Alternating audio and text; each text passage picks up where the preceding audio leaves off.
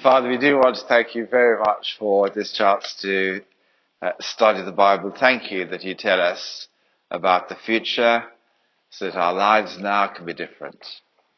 And please do that as we study the Bible tonight and help us to see how you are the one who will bring that future into our lives, and that you would do that even in the present by the work of your Holy Spirit. Teach us these things, we pray, in the name of Jesus. Amen. Exodus chapter 23, verse 1. You shall not spread a false report. You shall not join hands with a wicked man to be a malicious witness. You shall not fall in with the many to do evil, nor shall you bear witness in a lawsuit, siding with the many, so as to pervert justice. Nor shall you be partial to a poor man in his lawsuit.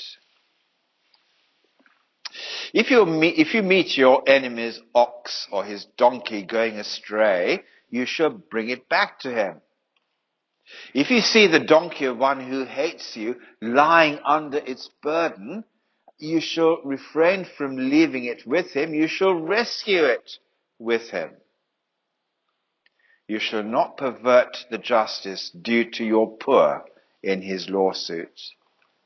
Keep far from a false charge, and do not kill the innocent and righteous, for I will not acquit the wicked.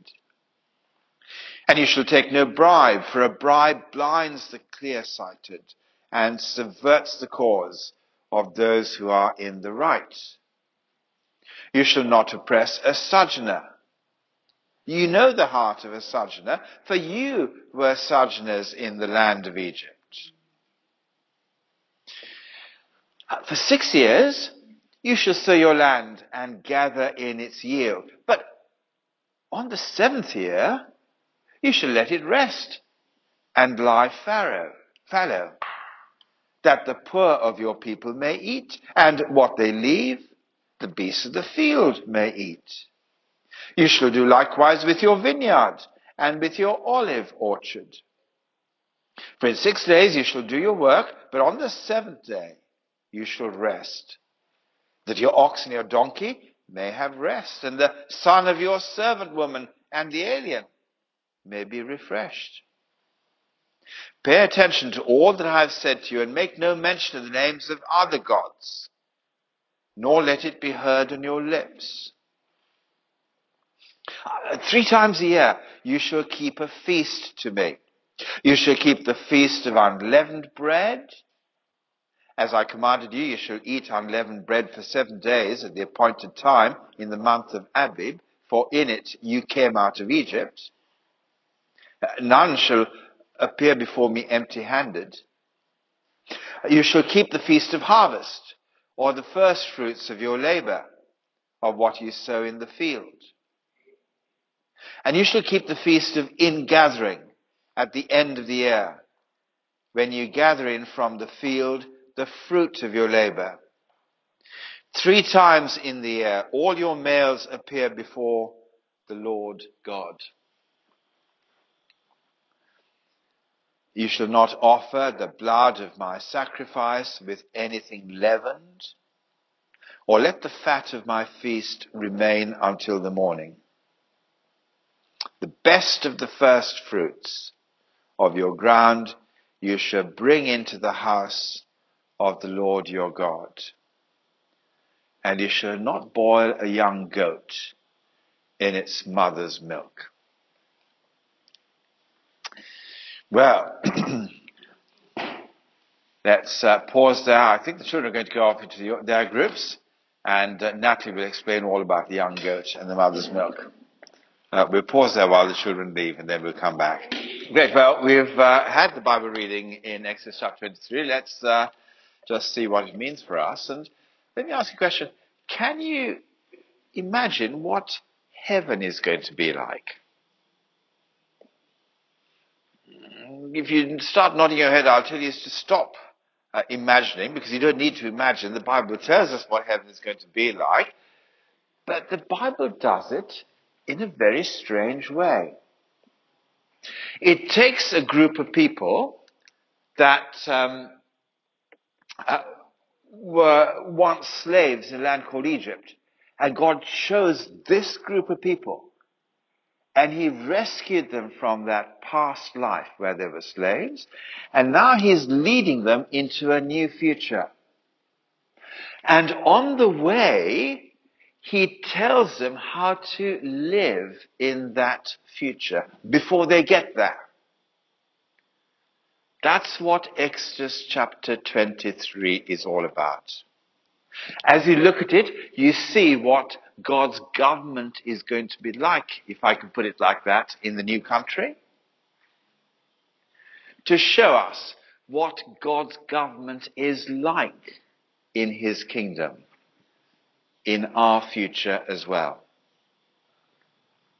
And therefore that tells you, if God is telling people how to live the new life in this present world, then I want to explain to you that the Bible tells us that actually heaven is not out there somewhere.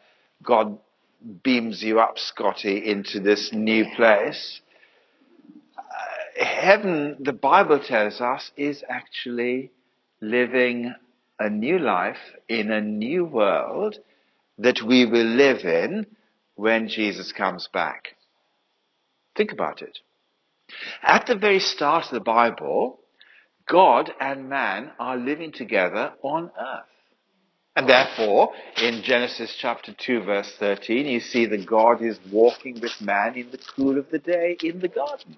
Man and God together in this world. And then you look at the very end of the Bible. Do you fancy doing that? Revelation chapter 23 and verse 3. Revelation chapter 23, we're keeping it easy for the Iranians. They just go from one end of the Bible to the other. The wrong end, if you ask me, but I didn't design their language. Someone back to front did. So, sorry, if any Iranian listens to this on tape, I am not serious. Sorry, I just said Revelation chapter 23. You'd have a job finding that. I mean Revelation chapter 21, verse 3. Got there? Page 1041. You just get to the maps and you turn left. Okay? Page 1041. Revelation chapter 21, verse 3 says, "And I heard a loud voice from the throne saying, Behold, the dwelling place of God is with man. He will dwell with them, and they will be his people. And God himself will be with them as their God. He'll wipe away every tear from their eyes. Death shall be no more. Neither shall there be any mourning or crying or pain in any way, if the former things have passed away." So, at the start of the Bible, God is with man. At the end of the Bible, God is with man. In the middle of the Bible, you've got Jesus coming, and you've got God perfectly happy in our environment, doing exactly what he will do at the end. He gives a foretaste. He wipes away every tear from the eye, doesn't he, with all the different things that he does, showing what life on earth will be like in its perfection when Jesus returns. His first visit was a preview of that. Now, in this passage, once again, you've got God with his people. In this case, he's going to take them into a new country, but he is going to be with them. In verse 20, if you have a look, we didn't read this, but I'm going to send an angel before you. In other words, God is going to be there, but in this way, he will be with them, and he will bring them to the place. As they travel, he will be there. Now, that's why they've got to listen to the angel, because he displays all the characteristics of God himself. He's doing what God himself does. And therefore, in chapter 23, verse 21, be careful to pay attention, obey his voice. You will say that about God. Well, that's what you do with his angel. Don't rebel against him. He won't pardon your transgressions. For my name is in him. God and this angel are the same. Have the same name. So that is what it's going to be like. God with his people in their new country. That's heaven. Now you don't see that today, because you can see in verse 1 that heaven has not arrived. It's not the perfect life straight away, because you can see in chapter 23, verse 1, bad things are happening, bad reports are being spread. So it's not a perfect world just yet. But what this passage is telling us, that even though you might be living in a world where there is evil, a world that ultimately God will come and judge, even so, when people are doing bad stuff against you, you can live heavenly in your response to them. And so that's what we're going to be seeing as we learn from Exodus chapter 23. But please get this really straight early on. We're not living this new life and living heavenly in order that one day we can then get heaven as a reward. We live this life because heaven is already guaranteed and promised, and therefore you start living now because you already have that future. And you then foretaste that future to live it, not to earn it. Yeah? So, what does it mean to live like heaven now? You might say, heaven might be a bit like that. It's a perfect country. People have that ideal view of heaven, but actually the Bible tells us that heaven is much more like a city. If you want to know heaven, come and live in Dagenham. Right?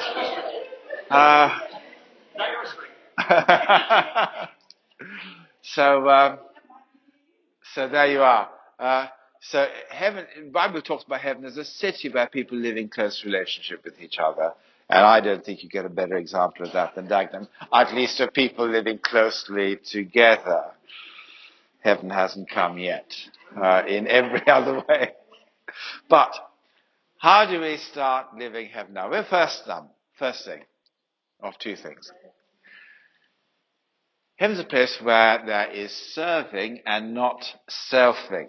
Now, when I put that into Iranian, I got into big trouble because it's not good English, therefore they don't understand it. But Iranian is actually not selfish, but you get the idea with the word. And it's there in verses 1 to 9. And if I can suggest to you this thing, that we become selfish people, we are selfing people, when we mainly want other people to like us. And so we live for their approval. And I think that's what you see in this passage in verse 2, where it says, you shall not fall in with many to do evil. In other words, don't do stuff because everyone else is doing it, and therefore you need their approval, and therefore you jump into the same way of living as well.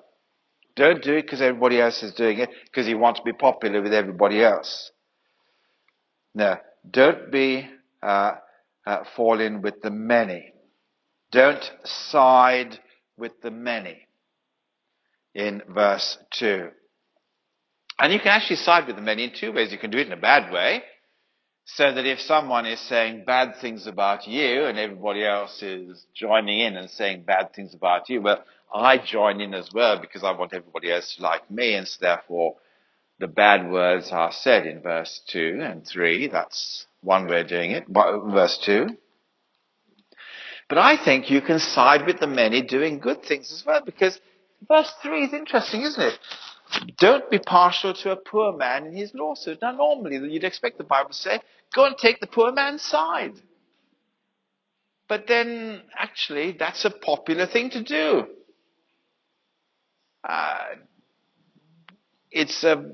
That person's siding with the poor person. That's a very good person.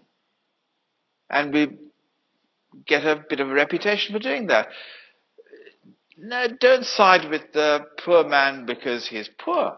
I side with him if he's right. I don't side with him just because he's poor. We had someone who was part of our church family a while back for a stage, and she was very conscious that she was badly treated by others. She'd been a victim for a very long time. And lots of agencies dived in to try and help her without asking questions whether she was right, but just because she was a victim. They all went and said, what can we do to help? And you can actually do that, can't you? Because if there's a fashion to help victims, well, you get a good name if you pick up any victim and serve them. But it doesn't always mean they're right and that it's a helpful thing to do. So you can actually do things for the approval of others, either bad things or good things, but you can actually serve other people and hurt them or help them for wrong reasons. That's what selfing does. It goes for the opinion of other people. But serving love is very different. You can see that in verses 4 and 5, where you love other people. But the Bible love is a very different and strange love.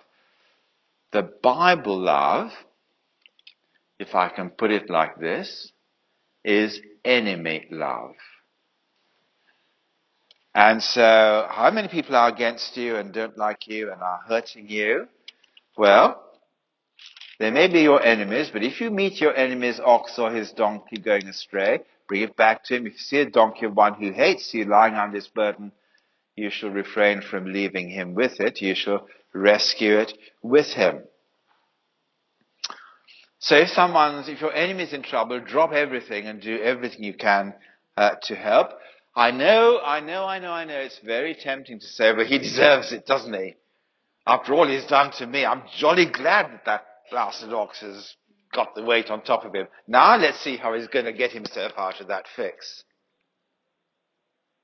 No, don't take that line.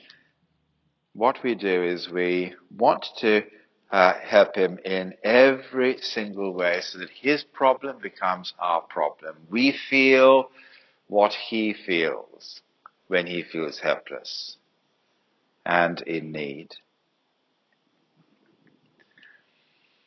You see, the opposite of enemy love is only to like the people who like you. And that's selfing, isn't it? That's selfish love. Essentially what you're doing is you're loving yourself, and you do stuff to get other people to make them love you. But this is a different love. This is a love that doesn't depend on other people to make you feel better. And therefore, in verse 6, you see it helps the poor person. This time, do help the poor person in his lawsuit, because in this case, he happens to be right. Now do this, even though you might get into trouble for siding with the poor person. Because maybe in verse 8, there are people who like you to think the way that they think, and they do anything nice to you to help you to think the way that they think in verse 8. So you shall take no bribe, for the bribe blinds the clear sight and subverts the course of those who are in the right. So, yeah, don't go hurting the poor person because they can't do anything back to you. No, be kind. This is heavenly love that cares for people who can't give anything back. Why? Because of verse 9. Because verse 9 tells you the key. You won't oppress Sajna because you know the heart of Sajna. You were Sajna in the land of Egypt. In other words, you know what God has done for you, don't you? You know how much God loves you. You know what a mess you were in Egypt and how God has been wonderfully gracious to you. Now, once you know that you have been loved, that's all you need. You don't then need the love of any other person in the world. Just to know how much you are loved by Him will give you freedom. And then you don't need to earn the love of other people because you are already fully loved. And therefore, who cares what other people think about you? Even if they hate your guts, you can still love them. But you need to have the security of knowing that God loves you to be then freed to love others. And my friends, heaven will be a place of security like that. When you are in God's company, in His future, you will know with great confidence and fullness how much He loves you. Where in that environment of God's love for you in heaven, you will wonderfully delight to serve anyone who comes your way. Because that's the security that love has when we are with Him. Now, we don't have to be thinking back to the times we were sojourners in Egypt, because we can think what it was like on the cross. On the cross, Jesus died for His enemies and those who didn't love Him and hated Him. And as a result of that, we can start now loving others because He loved us in that way. And that's why we find our security in Him and not in selfing and looking for the desires or the approval of others.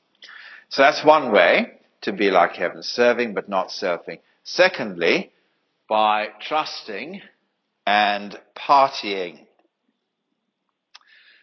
I'll tell you why I put that heading up. Because you might just simply say, we've got Iranian translation here, we've got Bulgarian partying over there. I think we're somehow able to get the hang of this. Right. Why would a farmer work hard and grow things for 6 years and then do absolutely nothing for the 7th year? Yeah. Retirement normally lasts for more than 1 year. Ask Verona. So it is a thing, isn't it? That why is it that God says don't grow? The 7th year, you do nothing. Why? You see, it's not a worry for the farmer because the food supply hasn't stopped. I mean, things will continue to keep growing, and so therefore, in that sense, the farmer's not worried about the 7th year and then not having any food because he hasn't done any work. Now, that stuff will keep growing. What's different about the 7th year is now everybody can dive in and have a bit of the action. So whoever poor in the land comes into the field, well, they can have as much as they want. It's an all-you-can-eat restaurant right through the 7th year. And what they leave over, well, the animals will turn up and have a go and have their fill. And so what you've got now is a new situation where everything is being provided for you, but actually you've got to share it with everyone else as well. That takes enormous trust and confidence that God will provide and care. But that is an anticipation. They're being taught to anticipate heaven. Because they are taught to being anticipate the longer day, the longer year, when God will provide for them. And they enjoy His generosity along with all His people as well. So the big message here is on the 7th year, I'm going to teach you to trust. And my friend, the lesson for us is trust that God will look after you as you share what you have with others. So in other words, you don't earn as much as you can every minute you can from your fields, but remember, it's not how much you earn as much as you can, but remember what God has given you as much as you can. I think that's the reason why it says here, look, be careful about other religions. And he goes on to say that straight after the 6 years thing. And incidentally, you might notice in verse 12 that every week you build up your confidence in God. Before the 6 years and the 7th year, 6 days you do your work. On the 7th day you rest. You learn trust. You learn to get ready for the future on the 7th day. That's why it's a wonderful thing for us to come here and to encourage each other to start getting ready for that new future that God will bring. And that's why I think there's then a danger in verse 13 that God alerts us to. Be careful you don't go to other gods, because every other system in this world will tell you, live for this life. And if you get a future, well, that's a bonus. But guys, this is what life is all about. Make yourself as comfortable as you can with as much as you can here and now. The Bible, though, doesn't go that way. It doesn't say, come on, I'm going to tell you how to live this life and get this life right. It tells you, I'm going to tell you about the future. Get that right. And you can start listening and living for God here and now. That means, yes, you do work responsibly in the 6 years, in the 6 days. Yeah, God's not saying just pack it all up and sit down. Now, you work responsibly, but don't rely on work. Trust and rely on God to provide for you. That's the message. And trust that God is one massive giver. That seems to be the thing. And they learn that through the 6 years, and they learn that through 3 different feasts that they have, that are all there to tell them what God has done. So the first feast is there in verse 15, the Feast of Unleavened Bread. Remember, we studied the Passover way back in chapter 12 of Exodus, and we saw how God rescued his people from their old lives, and God gave them wonderful freedom. So that's the first feast. Remember how God, at the appointed time, they came out of the land of Egypt. The second feast is the Feast of First Fruits, or called the Harvest, where they bring the first of the harvest, say, now we know that God is going to provide for us because we have this foretaste of what's to come. And the Bible incidentally tells us that the whole event of Pentecost was on this feast. But God says, I'm going to give you the first fruits of my presence before the full experience that you have. And so therefore, the Bible talks about that, the fruit of the Spirit, love, joy, peace, just a foretaste of living heaven, because the Spirit's at work inside of us. And then you get the final feast, the Feast of Ingathering in verse 16, which is at the end of the year when you gather in the fruit of your work. In other words, when you start saying, actually, there will come a day when this whole creation of God will yield everything. There will be a new heaven and a new earth with this sort of abundance as you look at your whole harvest barn full of good things. And you see what God is telling us, a picture of the ultimate future that he will bring. But the big message of all this is God is the one who will give it to you. He is the generous God. Anticipate and live with this God in your mind. That's why I think it says the males should gather, because I think the men are meant to be the heads of the household that set the tone of gratitude over the rest of their family. It says you shan't appear before me empty-handed. Not to say, right, okay, you must be generous, but to say, look, you will never appear before God empty-handed, because you will never have empty hands. He will give you all that you need. And so the big message is love God for all that He has given you. Now, this is not yet. They haven't had any harvest yet. They're still in a desert. They haven't grown anything. But they're not going to even try until they get into their new country. But this is all about the future. But live now, anticipating what that future will be. That's the message of Exodus chapter 23. And therefore, I think that's the reason why the Bible tells you no mixed messages. Don't have leaven, which is a sign of sin, and offer the blood of sacrifice, which is the forgiveness of sin. You can't say, right, okay, I'm going to sin and I'm going to get forgiven, and I'll keep doing those two things together. No, those don't match. I think that's the idea behind don't boil a kid in its mother's milk. Don't, in other words, separate what gives life from what is death. It's those things are separated with this new life in view. And just one last little thing. Notice that this new life is guaranteed, because God is the one who's going to do it. If you look, we didn't read this bit, but from verse 20 on, you see how God is the one who's going to send His angels to guard them on the way. That implies that they are weak.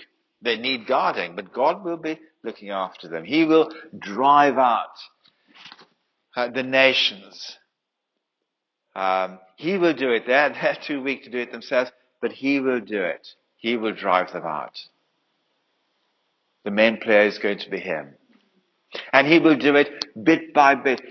He won't do it all in verse 29. He'll do it in stages. I'll not drive them out before you in 1 year, lest the land becomes desolate, the wild beasts multiply against you. No, little by little I will drive them out.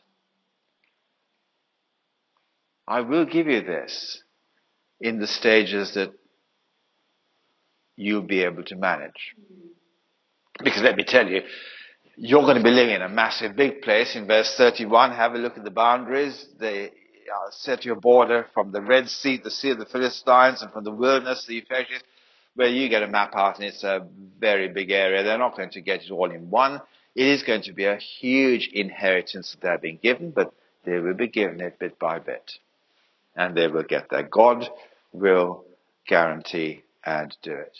Please note that it is only God's people who will be living in the new country. All the others will be driven out. There will be no one outside God's people now living in this part of the world. And therefore God's people are to take great care that they don't go and distract themselves with idols. This future is for them. And we might say at this stage they haven't got it. It's still in the future. But we are now living 3,000 years after. And we can see that God did give them this new land. God did take them in. God did do it stage by stage. And as we see that God has done this once, we realize that God's future is not pie in the sky when you die. It's just a repeat of what He's done before. Well, what does that mean for us today? Well, if we're someone who's new, I want to suggest that it might be just worth taking this future kingdom of God seriously. So often it's a joke, isn't it? And people do talk about it and make fun of it by saying it is pie in the sky when you die by and by. But Exodus chapter 23 is a real historical pointer to a people living with new serving love for others in their community, living in joy, living in trust. And we've already seen a demonstration of that in history 3,000 years ago. We saw another demonstration of that at the time of Jesus, where people lived together in a new way around him in his kingdom.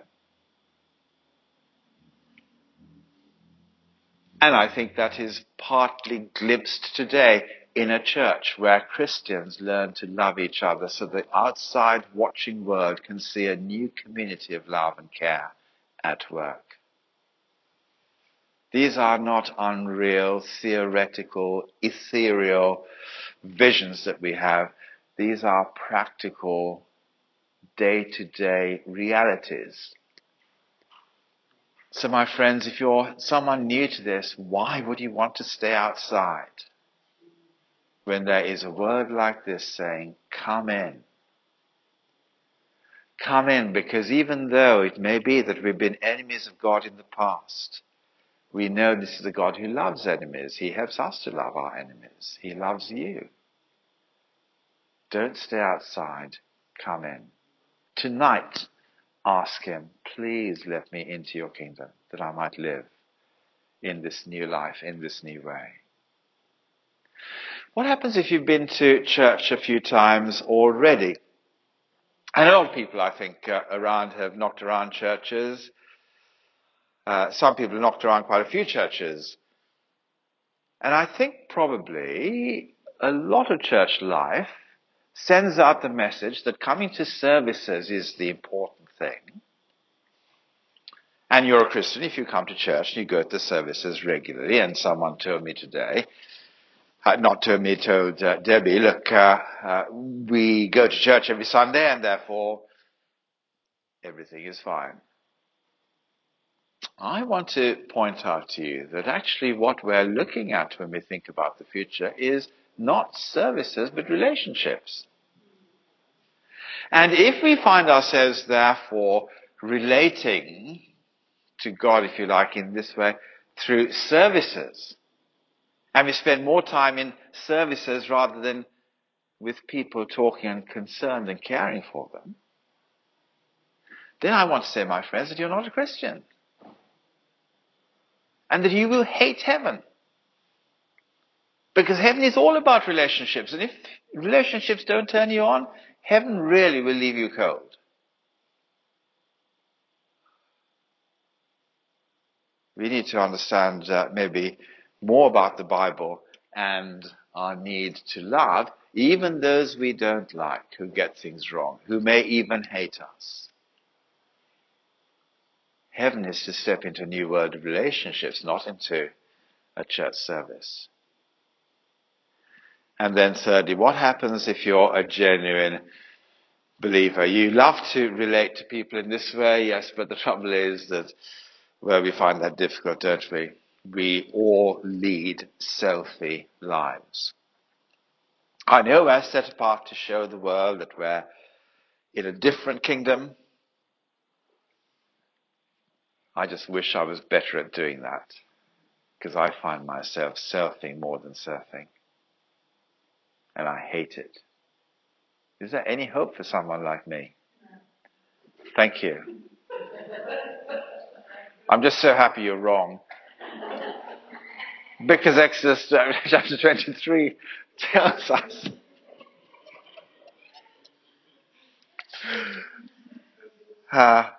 why can't we have her sitting in the front? We can keep an eye